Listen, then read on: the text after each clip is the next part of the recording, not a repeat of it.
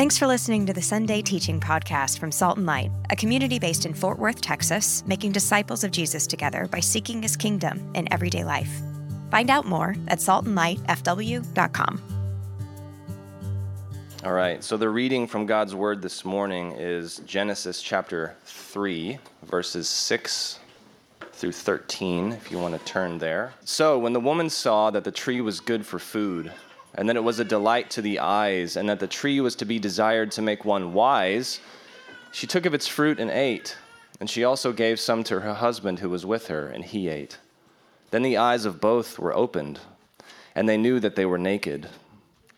And they sewed fig leaves together and made themselves loincloths. And they heard the sound of the Lord God walking in the garden in the cool of the day. And the man and his wife hid themselves from the presence of the Lord God among the trees of the garden. But the Lord God called to the man and said, "Where are you?" And he said, "I heard the sound of you in the garden, and I was afraid because I was naked, and I hid myself." He said, "Who told you that you were naked? Have you eaten of the tree of which I commanded you not to eat?" The man said, "The woman whom you gave to be with me, she gave me the fruit of the tree, and I ate." Then the Lord God said to the woman, "What is this that you have done?" The woman said, "The serpent deceived me, and I ate." This is the word of the Lord.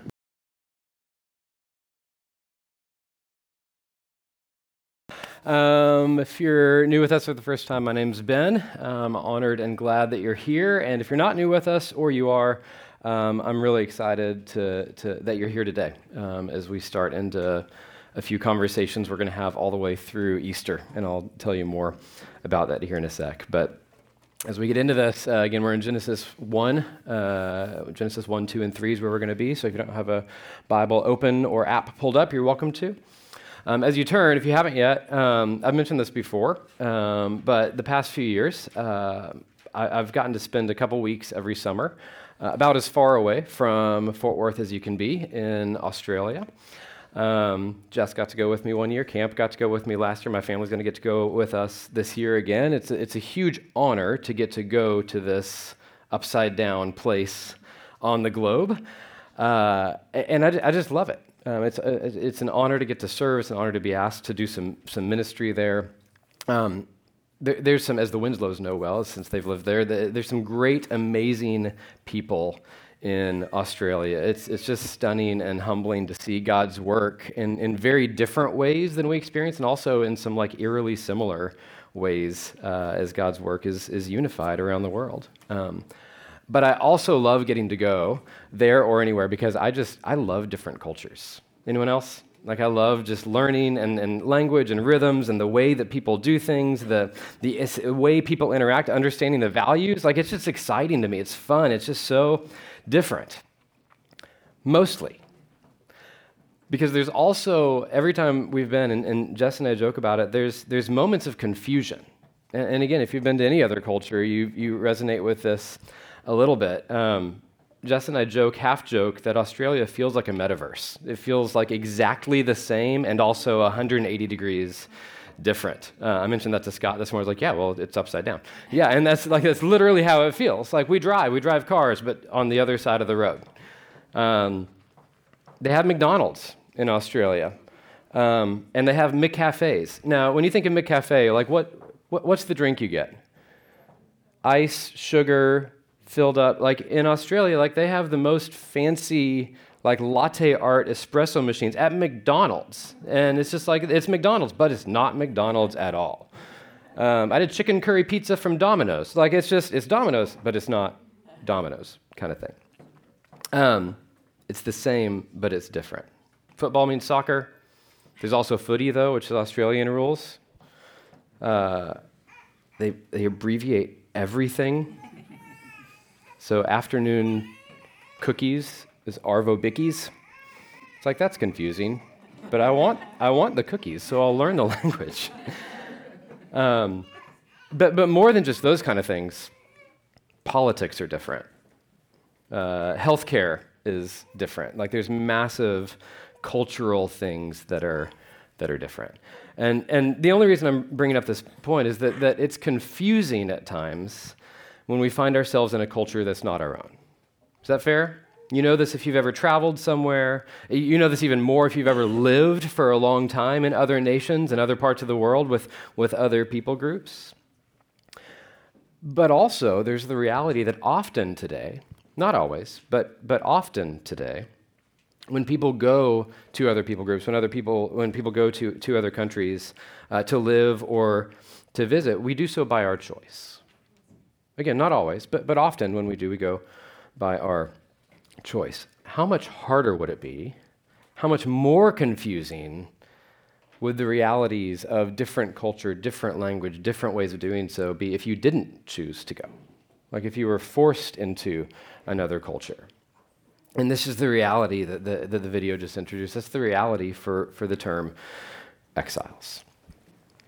If there's not a choice but to live in a world that's not your own, there's even bigger questions that have to be asked every day. What do I keep from my old culture? What do I adapt to in this new culture? What do I accept versus reject about this new culture? Their ways, their values, their ways of life. Identity struggle is massive and real. Where do I belong? Who am I? Are the kind of questions that get asked. And they're big questions. And I want to submit they're the kind of questions that you and I should ask as we look at the world that we've been sent into. Who am I? Where do I belong? What do I accept? What do I reject? What do I bring with me from my true home versus leave behind? Because that term, exile, is one that we're going to hang on to for a couple months here on Sundays and some of your DNA conversations. It's not a term many of us probably think about a lot, if I'm honest. And if you're honest, but exile is a reality that God's people faced literally throughout the Bible and history. And that literal exile can help us answer some of the big questions that God's people should ask as we face what we might call spiritual exile today. Because here's the truth, friends. Whether we feel like it or not, you and I, if we follow Jesus, we're living in a land that is not our true home. Is that a fair starting point? We're living in a land that is not our true home. And here's what I mean by that. This may ruffle some of your feathers a little bit, but that's okay. There's no geopolitical nation on earth that is God's country. There's no geopolitical nation on earth that's God's country. The United States of America is not God's nation. Again, that may be new for you. Happy to chat afterwards. Even the geopolitical entity that is today called Israel is not the promised land that God spoke of in the Old Testament. There's layers to that I'm happy to unpack another day. But just as one data point, the nation of Israel as we know it was founded on May 14th, 1948. It's not what God was talking about in the Old Testament. And nor is any other nation, nor is any other country, nor is any other geopolitical entity God's country. The point is, nowhere today will we find a geopolitical nation, country, people group who is called God's people. No political party is God's party. No system of government or economics is the only one fully right and biblical way. This shocking to anyone? We hear the opposite all around us, don't we? And to be fair, there are some sects within some countries of small groups of people who are trying to live like first century Christians did. Or there's some sects in some countries, so small groups in some countries who are trying to live only by the Old Testament ways of living. They would be called extremists, and they're not the widespread kind of thing. Similarly, but also 100% differently, there's some Islamic extremists, use that same word, who live within other geopolitical countries and people groups and that kind of stuff, who form what they call caliphates, who try to live by Sharia law. Again, that's not widespread. It's happening. It makes the news. But it's not like the caliphate became some geopolitical country that is recognized by the rest of the world. There's extremist sects that do try to live in specific ways. There's extremist Christians, Muslims, Jews, and on and on and on. Extremist Hindus and Buddhists as well. Extremist Buddhists is really strange to me, since their whole religion is based on peace and nirvana. So extremist is a strange way to call it. I mix those up. Anyway. By and large, there's no Christian country. Is that fair? It's first truth. Second truth that helps us realize we live in a land that's not our own is that none of God's people have dwelled in the place that God originally designed for them since Genesis 3. So that's the case we're going to build on. That's the case we're going to make today, and we're going to build on it for a few weeks. But again, exile is a huge theme through the Bible. God's people, since Eden, have always existed between two worlds. There's this homeland, and then there's this place we are. And confusion, if you've read any of the Bible, reigns no matter what point in biblical history they're in. God's people have always needed his wisdom. No geopolitical place is God's country, and since Genesis 3, none of us have lived where God has truly designed. But lest that feel hopeless and despairing, church, there's good news in this third truth. Through the Bible and through various forms of exile we see, there's hope. See, God is with his people while they're living in a land that's not their own. God has a purpose for his people while they're living in a land that's not their own. In the highs and lows, in the confusing moments, in the wise moments, in the moments of clarity, in the moments of need, hope is not found in culture or values or politics or people or some system or some country. What we see as we learn from these exiles through the Bible is that hope is found in God alone, no matter who they are, no matter where they are. And so if that's true, then hope is found in God alone, no matter who you are or where you are. Is that good news? I hope that's good news. And this is the last thing I'll say by way of introduction. This reality, the fact that we are spiritual exiles, that's true all the time. Culture can always be confusing. We always need God's wisdom. But maybe I'm alone in this. I don't think I am. We're choosing to dwell on this theme of exile at the beginning of 2024 because this is likely going to feel like an extra confusing year. Forbes magazine points out that this 2024 is the biggest election year globally, not just U.S., let's not be just too American-centric for a moment. Globally, this is the biggest election year in all of history.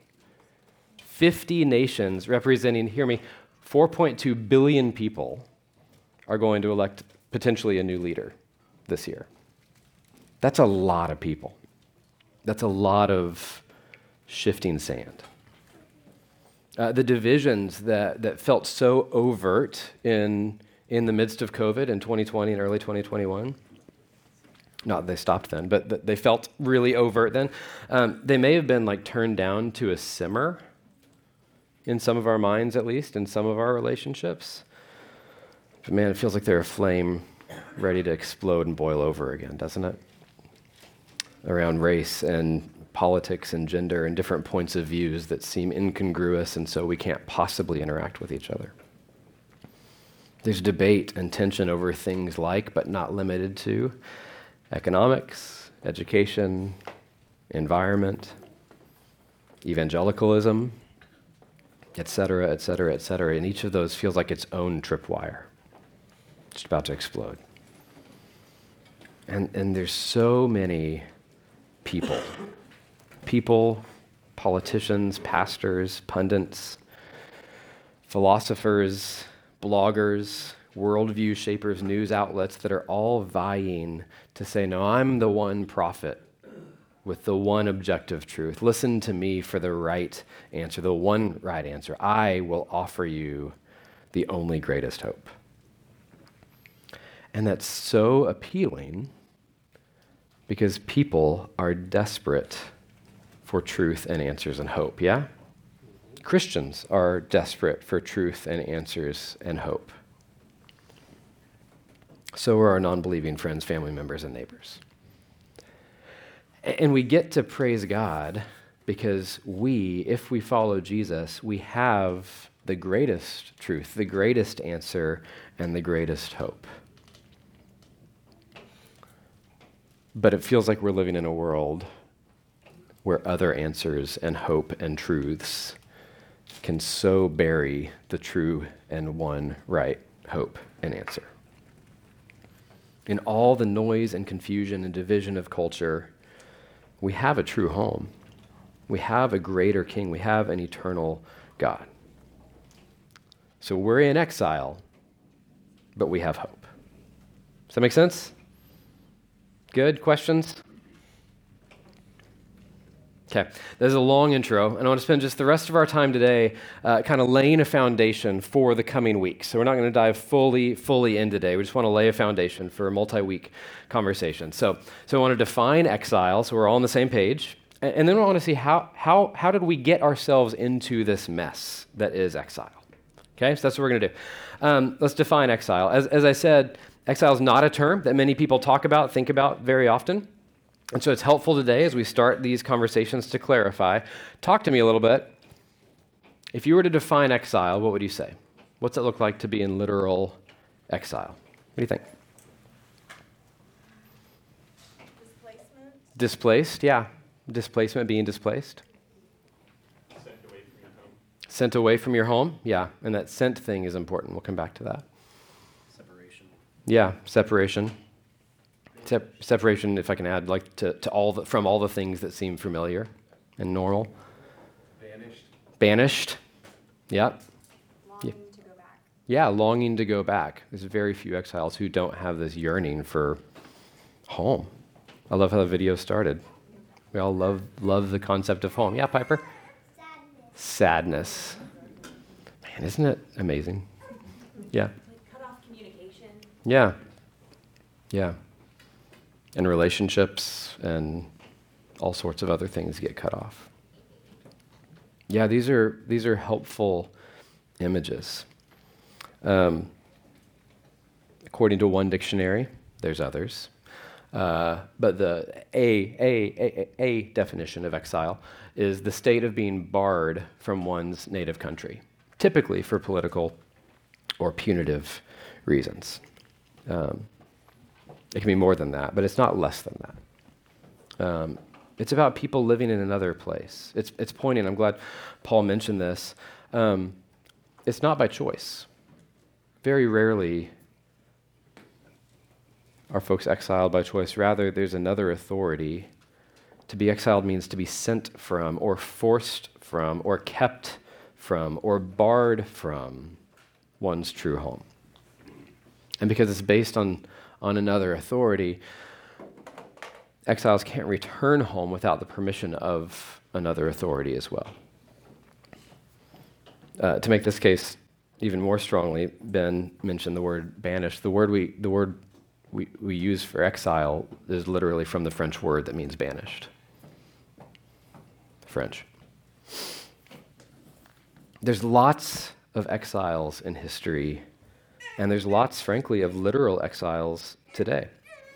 There's a Pulitzer Prize winning author called Hisham Matar, and he has a new novel that's coming out this month, and it's about three Libyan nationals from Libya who are exiled to London.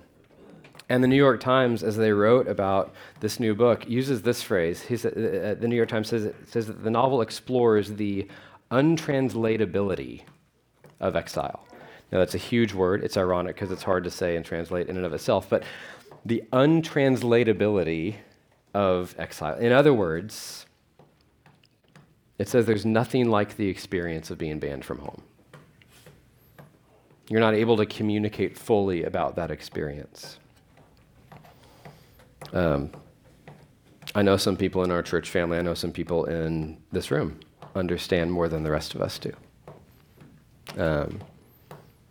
Refugees and asylum seekers are often the terms we use for modern day exiles, forced from home for political or religious or other reasons.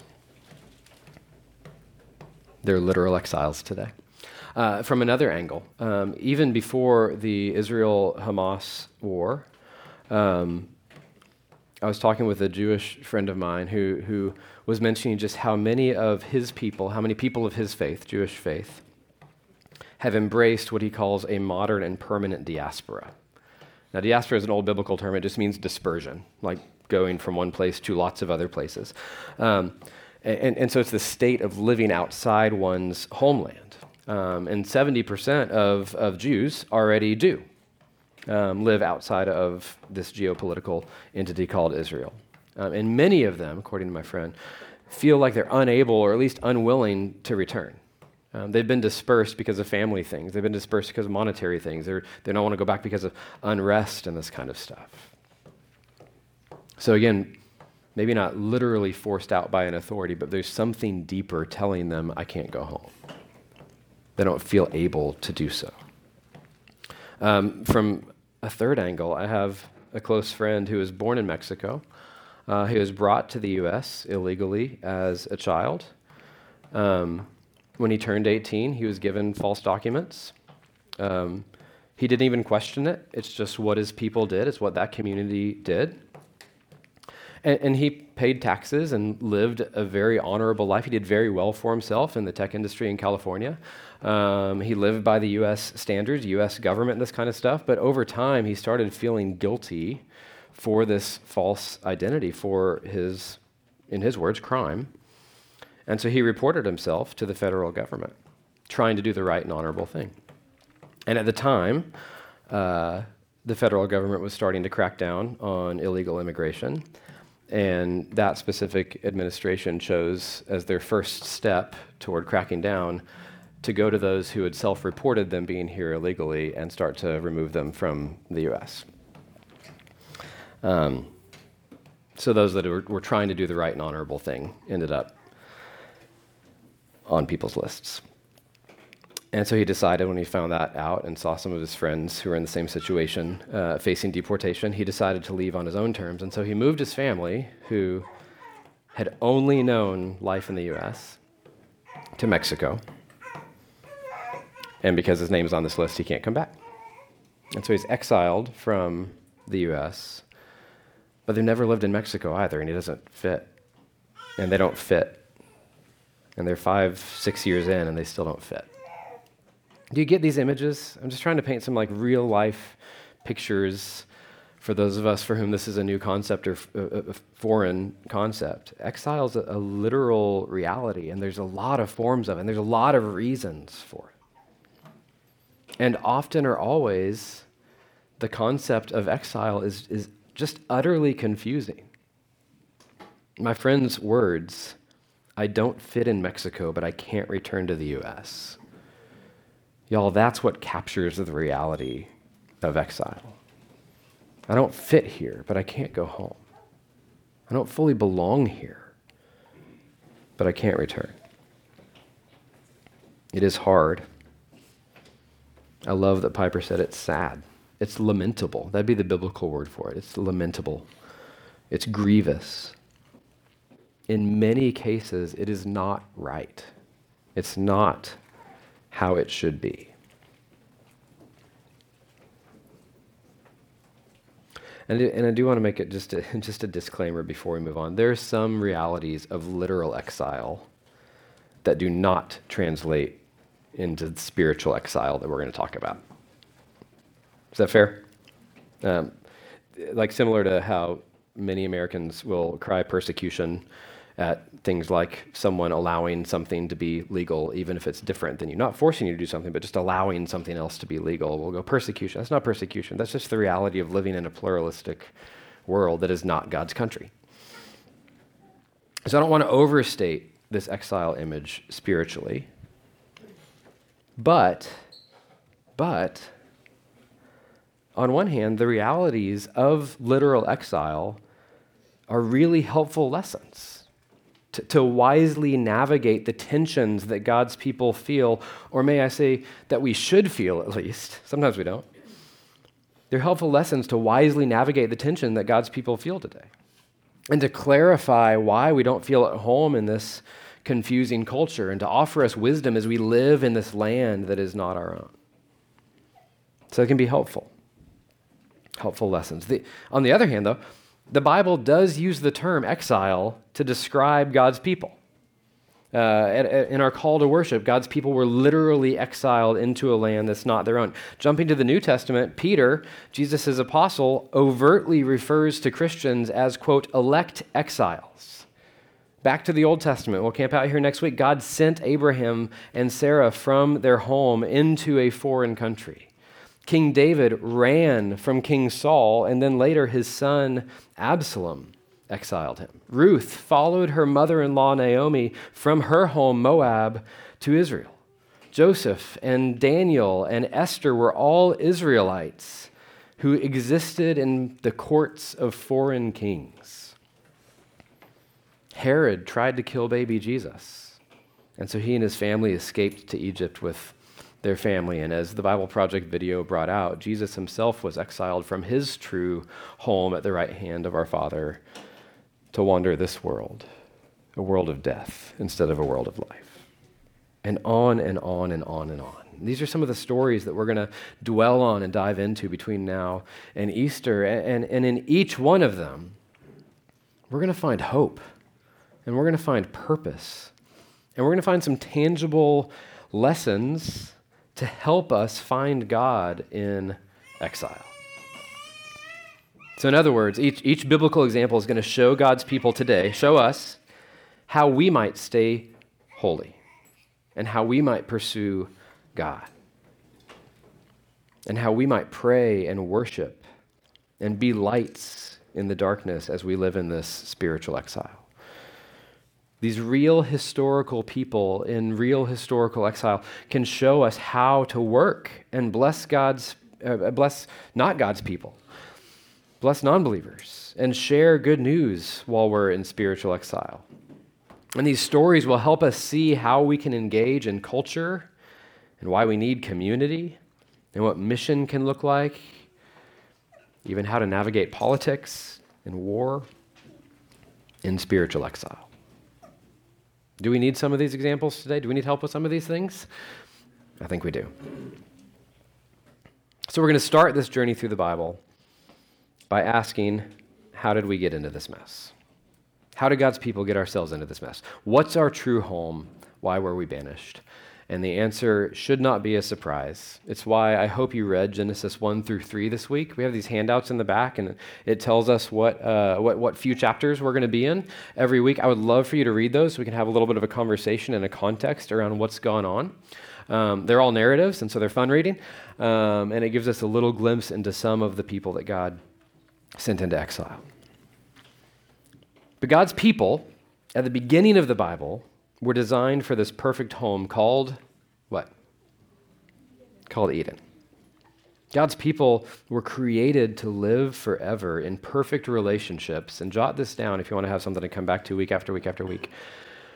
We were designed to live in perfect relationships with God, with ourselves, with each other, and with the world around us. First couple chapters of the Bible, God created his people to live forever with him and in perfect relationship with God, with ourselves, with each other, and with the world. All four of those relationships matter in the coming weeks and for the rest of today. But then whether you read Genesis 1 through 3 this week or not, they're familiar chapters. So what are some ways that the Bible describes our first and true home? What's God say about Eden? What's God say about our true home? How's he describe it? It's good. Over and over and over again. It's the most common used word other than Lord in Genesis 1. What else? How does God describe our first and perfect home? What are some things God put in? Productive. It's productive. Abundance. It's productive to the end of abundance. Well done, guys. Yeah, there's lavish grace and provision in this kind of stuff. And there's things to do as Adam and Eve would share God's mission of helping the earth thrive, cultivating this garden. What else? How else does God describe it? It's safe. Yeah. They didn't have to worry. There were no thorns or brambles even, this kind of stuff. There was no shame. That's one of the things I'm glad you picked up on that, as Gabe read a little bit ago. Why are you hiding, God says?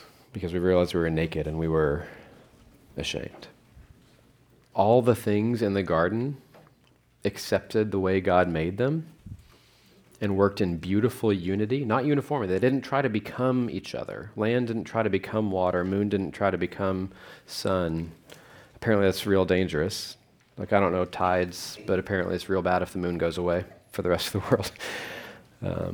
If land tries to become water, all of our homes have problems. But everything God created existed beautifully as God created it and worked with everything else God created in perfect unity for God's glory.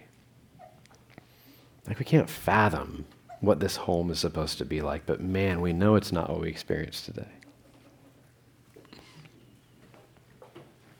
Everything that God made was perfect. Full intimacy with God. Again, let's go back to those 4 relationships. Full intimacy with God. No conflict or division with other people. Unashamed and unblemished and unsinful in ourselves. And then perfect unity with the world. God, self, others, world. It was perfect. All of it was perfect. Everything God made, the home that God created for us and the home that God invited us into was, at the end of Genesis 1, not just good, but when God saw his complete creation, it was very good.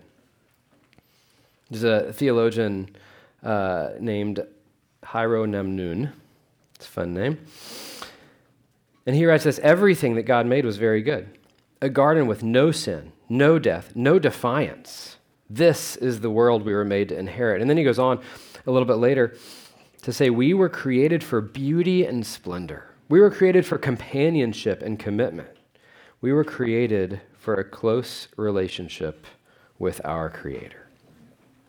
Like, this is our true home. This was heaven on earth. When Paul writes in his letter to the Philippians that we are citizens of heaven, that's our true home. We can often think of like the cloud place in the sky that looks a little bit more like Thor's home. Our home was here. Citizens of that kind of perfection. How long did that last? 1 swipe of your Bible app, 2 pages of your Bible, and then when the woman saw that the tree was good for food and that it was a delight to the eyes and that the tree was to be desired to make one wise, she took of its fruit and ate. And she also gave some to her husband who was with her, and he ate. Then the eyes of both were naked, and the eyes of both were opened, and they knew they were naked. And they sewed fig leaves together, and they made themselves loincloths. Numnoon continues and said, that instance was the dawn of our exile.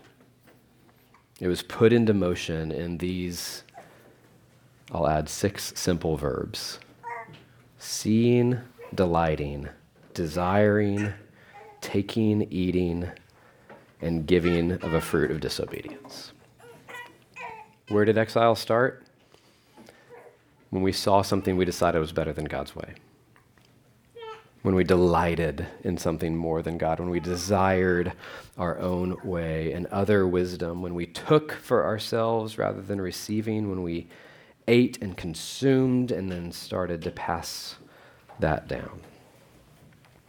And I would just pause and ask, like, what's your version of that today? Because it's real easy to look at Adam and Eve and be like, man, but if we've inherited it, what's your version of their brokenness and sin today? In other words, taking a few of those words, what are the things that you see and desire and delight in that pull you away from God and tempt you to live as citizens of this world, not heaven? Because here's the deal. The deceiver is still at great strength and power. And the serpent didn't show up to Adam and Eve and go, hey, you should disobey God. Follow me. And they were like, yeah, that sounds great. No, it was subtle. It was tricky. And that same tricky deceitfulness, did God really say this? Is he really that good? Does he really meet you in this area of your struggle? Or isn't this other thing really helpful? Couldn't this other thing be more relieving? Couldn't this other thing give you a better answer, can this other person be more hope? At least you can see that person. Anyone ever had those thoughts? What people or philosophies ask you is God really good? Trust me. What things or desires become false gods or pursuits? Because Genesis 3 results in, follow me on these 4 relationships, division and blame between Adam. Any relationships that you have with other people experience brokenness ever? Genesis 3 resulted in pain in birth, hard work, like undue hard work, shame and hiding. Anyone feel discontent or broken in your view of yourself, relationship with yourself today? The ground was cursed. The world around them became difficult to live in. Anyone see any relationships with the world around us that feel broken and hurting today? And then maybe the most talked about result in the primary relationship and the deepest fissure. Therefore, the Lord God sent him out of the Garden of Eden to work the ground from which he was taken. God drove out the man, and at the east of the Garden of Eden, he placed the cherubim and a flaming sword that turned every way to guard the way to the tree of life. What's the last broken relationship? It's the relationship with God. Anyone feel brokenness in your relationship with God ever? Bottom line here, y'all, is that sin and disobedience led to brokenness and exile. And like Adam and Eve, every single human in history since has faced those broken relationships with ourselves and with others and with the world around us and with God. And every human in history since Adam and Eve faces banishment from that true, perfect home. And every human in all of history since Adam and Eve experiences the confusion and distraction and division and temptation and realities of life in a land that's not our own. And we receive from those broken relationships. And frankly, we add to those broken relationships. And we experience them at no fault of ours, and we experience them at fault of ours. God, self, others, world. And man, that brokenness has domino effects, doesn't it? Pain and death and disease and dis-ease and lies and injustice and suffering and on and on and on and on and on and on we could go. That's the world we live in. We've been banned from getting back to the tree of life. By who? Again, we didn't choose it. Who put the cherubim there? Who is keeping us from our home? God. And it's okay if that causes you to wrestle a little bit. But God exiled his people. Why? Because his people chose life outside of God's home and design. But even as God sent Adam and Eve from Eden, he did so with a purpose and a promise. And that same purpose and promise is where I want us to end this first conversation, because both purpose and promise still apply to us today. What's God's purpose? I want to go back to part of Genesis 1 that we didn't read. What was God's purpose in making mankind? That we would not be alone? Yeah, that's part of it. To image God. And we can't do that alone. So the brokenness in the relationships came in and marred that a little bit. But God's perfect design for his people, for you and I, this is how God originally designed you, not just Adam and Eve. God created mankind, humans, in his image. In the image of God, he created humans. Male and female, he created them. And God blessed them and said to them, be fruitful and multiply and fill the earth and subdue it. In other words, you're created in God's image to bring God's image into the world. Now that happened perfectly before Genesis 3, and then it happened imperfectly, but still happens after Genesis 3. We're created with the same purpose. Adam and Eve took God's image out of Eden imperfectly into the different places they went. In other words, despite, or maybe in the midst of, brokenness and pain and death and suffering and division and confusion, Adam and Eve represented their one true God.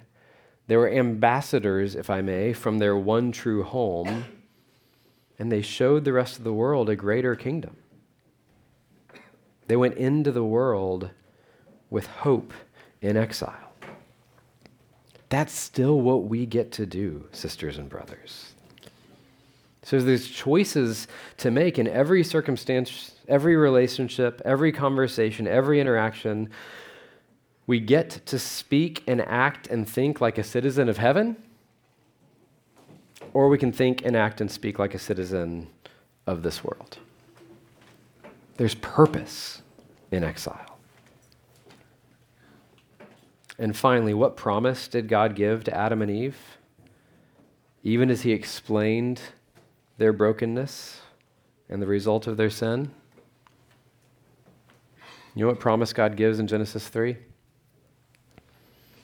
He actually says it to the serpent, which is really interesting.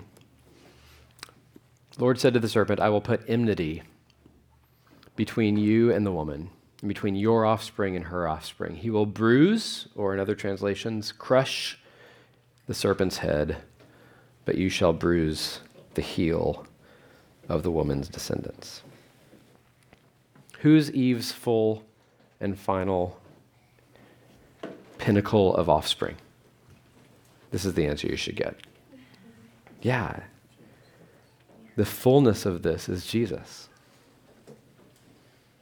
What did Jesus do in his life and death and resurrection and reign? And what will Jesus fully do in the future? Jumping from the beginning of the Bible to the end as a little preview of where we're headed. Behold, the dwelling place of God is with man. What does that sound like? Sounds a lot like Genesis 3, didn't it? God will dwell with them, and they will be his people, and God himself will be with them as their God, and he will wipe away every tear from their eyes, and death shall be no more. Neither shall there be mourning, nor crying, nor pain anymore, for the former things, the things that we experience between Genesis 3 and Revelation 21, these things will pass away. Doesn't that sound a lot like Genesis 1 and 2, if you've ever read those chapters? God's promise through Jesus is to reconcile all of those broken relationships and to restore all that brokenness and to remove all those domino effects of sin and disobedience. Y'all, in Christ, God's promise is to bring us home from exile. In Christ, God's promise is to bring us home from exile. And in Genesis 3, God sacrificed an animal, and he covered Adam and Eve's shame and sin in a way they couldn't, and he clothed them by his power. And that's the first foreshadow we get in all the Bible of Jesus' death and resurrection, and his sacrifice for us and being clothed in his righteousness. So in this church, we have our greatest hope. In the coming weeks throughout the Bible, we'll see and learn from other people who follow Adam and Eve's exile. Every day, and specifically this year, will feel like we live in spiritual exile. But exile is not forever. At the end of the Bible, in eternal life, there's good news. Jesus redeems brokenness and separation. Jesus restores relationships, God, self, others, and the world. Jesus ends exile. One day, God will bring you home. Is that good news? That's the hope, and that's the purpose, and that's the promise we're reminded of when we take this meal called communion. So if you're new with us, the way we do this is we'll come up. If you're sitting in the rows, there's stations at the tables if you're sitting at the tables, but there's crackers and juice and wine. The juice is lighter colored. And we'll take and dip in either, and then if you'll come back and just hold it for a minute, we'll take it all together. But will you come? And then we'll talk about that promise here in just a sec. The table is open for anyone who believes. So back to that question of what's your version of Adam and Eve? What do you see? What do you desire? What do you pursue? What tempts you to live as if we're citizens of this world back rather than the other? The utter declaration of communion is Jesus is better than those things. And it's hard to remember that sometimes. Throughout the Bible, throughout history, God's people have always had these marker moments, whether it's building an altar, whether it's making a specific sacrifice, or even communion, among 1,000 other things. Communion is a reminder of God's promise. That all those things that tempt us to live as if we're citizens of this world, not the other, they're very real. And frankly, we can't cut through the distraction and noise sometimes. We need God, by His Spirit, to do what we can't. And we can't, but we need God to do what only God can do, is the declaration of Jesus' death and resurrection. We can't restore those relationships. We can't cut through the temptation. We can't. But God can, and God did. And to seal that promise on the night that He died, Jesus took bread and dipped it in the cup, and He passed it around, saying, "This is my body broken for you. This is my blood shed for you." It's the first foreshadow we get of going home. Take and eat.